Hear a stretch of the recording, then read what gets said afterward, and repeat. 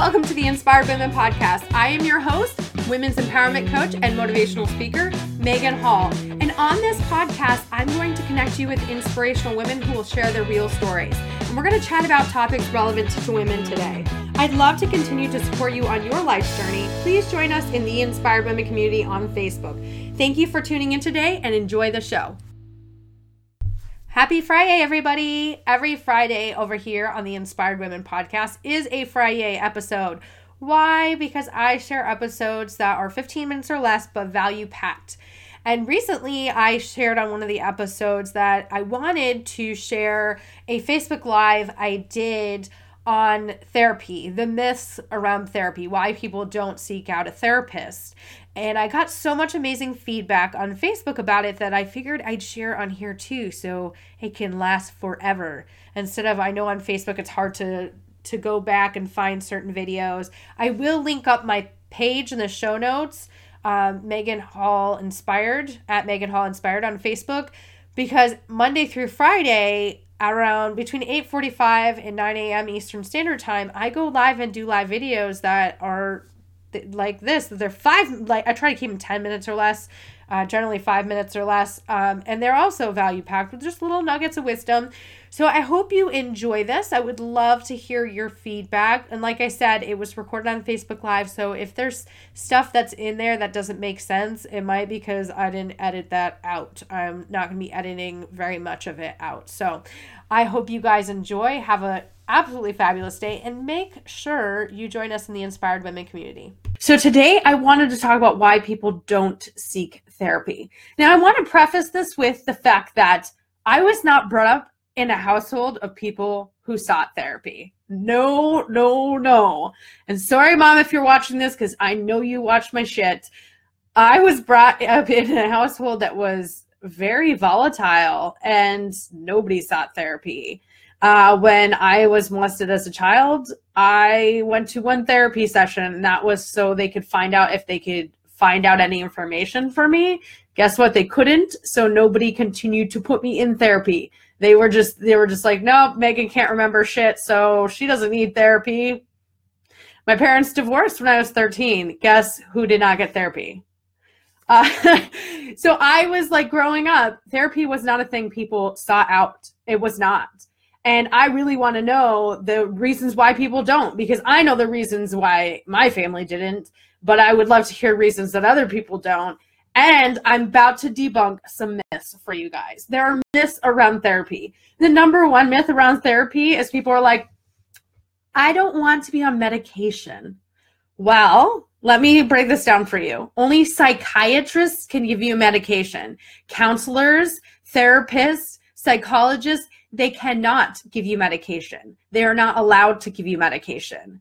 2, maybe it is, I only want medication.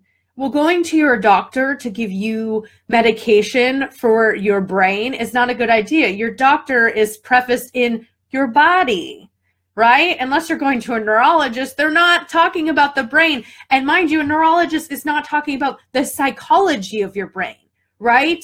They're worried about the function of your brain. Psychiatrists are the people who actually can diagnose you and give you the proper medications. Why do I say this? Because when I was in college, I went to my primary care physician and said, I am having thoughts of suicide. She put me on a depression medication, which actually made my suicide ideations worse. Why? Because she had no idea what the fuck she was doing.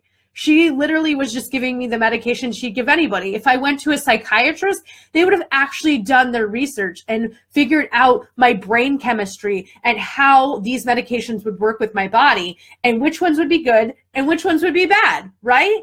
But a primary care physician, that's not what they're thinking of, because they're not versed and well-versed in actually giving you medication for psychiatric help.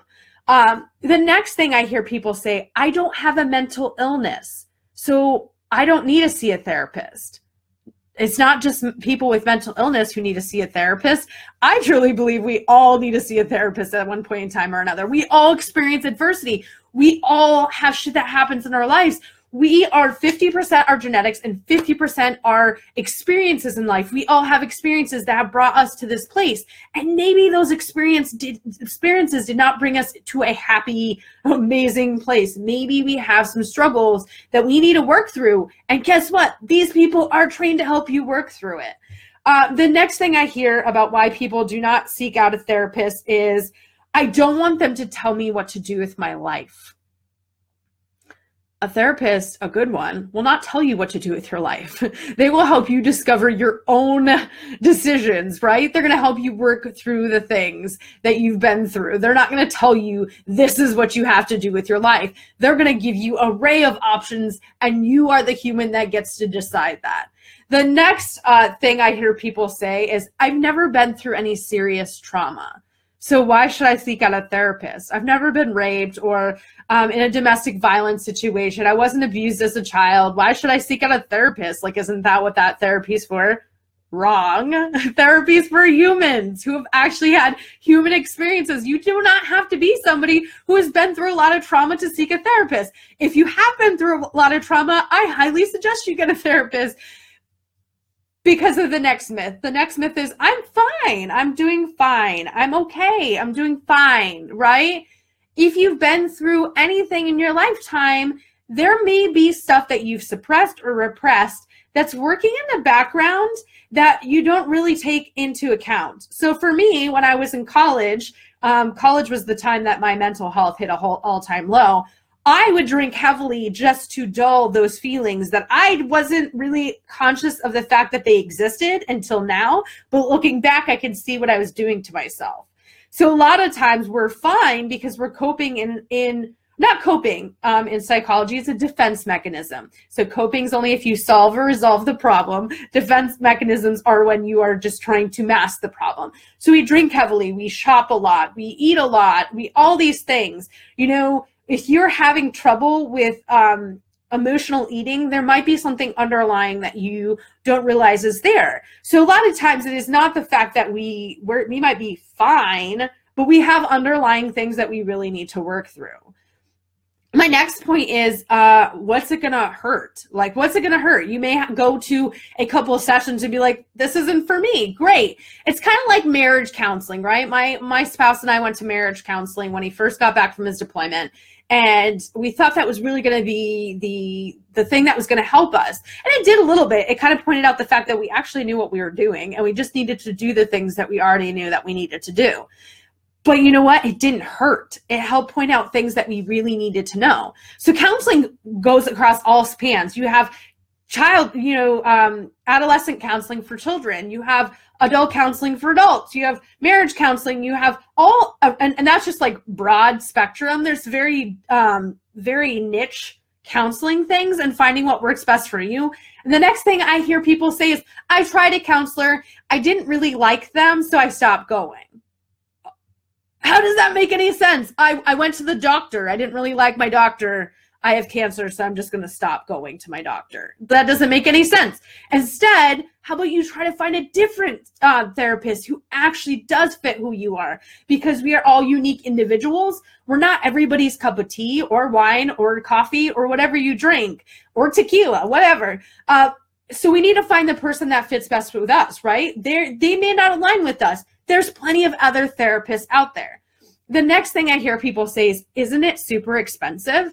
There are a lot of therapists out there that will work on a sliding scale. And most insurances, not all, many, I shouldn't say most, many insurances will cover at least a portion of your counseling session, if not all of it. Isn't it worth trying? You will go see your physician if you have some health, physical health problems. Why won't you seek out a therapist for your emotional and mental health problems? The next thing I hear is people say, it's okay, it'll go away. I'll work through this. Well, sometimes we can't do it on our own. Sometimes we need a little bit of help. Sometimes the way we work through it isn't very healthy. And sometimes the way we work through it takes a long freaking time, when if we go seek out a therapist, it can shorten the span of time that we can work through it. This is coming from somebody who, I was a hot freaking mess when I went and saw my first therapist. I went and saw my first therapist. I was okay, I'm 31 right now. I was like 28 years old, 27, 28 years old, okay? Man, I was a hot mess. I really needed that help. I really needed to talk to that person. And unfortunately for me, I decided to end it sooner than I should have. And now I'm seeing another therapist because I have a lot of shit to work through. And how much it's changed me over time is the reason that I now am pursuing a degree in psychology, because I want to help people with that, because we know how to take care of our physical body. I mean, whether we choose to or not, we actually know how to do it, right? But our emotional and mental health, we don't really get training on that. And a lot of times we were brought up to think that, you just push through, you just soldier on, get strong, be strong, get happy, all of those things that make absolutely no freaking sense, because we're dealing with shit that we don't know how to deal with. We weren't taught how to deal with it, because chances are many of our parents, not all, were not taught how to deal with it. And it's this trickle down effect of people who think that therapy is just for crazy people and people who have mental illness and people who need medication. And instead of seeing that it's just as normal to seek out a therapist as it is to seek out a physician. And that is my goal in life, actually, to make it that normalized. And I hope this debunks some of the myths and that encourages some people out there to seek out a therapist. I mean, what's the worst that can happen? Go try it out for a couple of months. See how it may or may not help you. And if it doesn't help you, then guess what? You're fine. Go ahead. It's all right. You can stop now. But you don't know unless you try it out and see what you can really uncover with seeking out some therapy. I know some shit has come up for me that I'm like, what? I forgot all about this. So I hope you guys have an absolutely fabulous day. I'm sorry that this went a little longer than normal. It's something I'm very passionate about. And I hope you'll join us in the Inspired Women community. Today we're talking about family and how our family can F us up. So if you want to join in on that conversation, you know what my answer is going to be: therapy. So I hope you guys have a great day, and I'll talk to you later. Bye. Thank you so much for tuning into this week's episode of the Inspired Women podcast. Don't forget to subscribe, share this out with your friends and family, and join us in the Inspired Women community on Facebook. I'll catch you next week.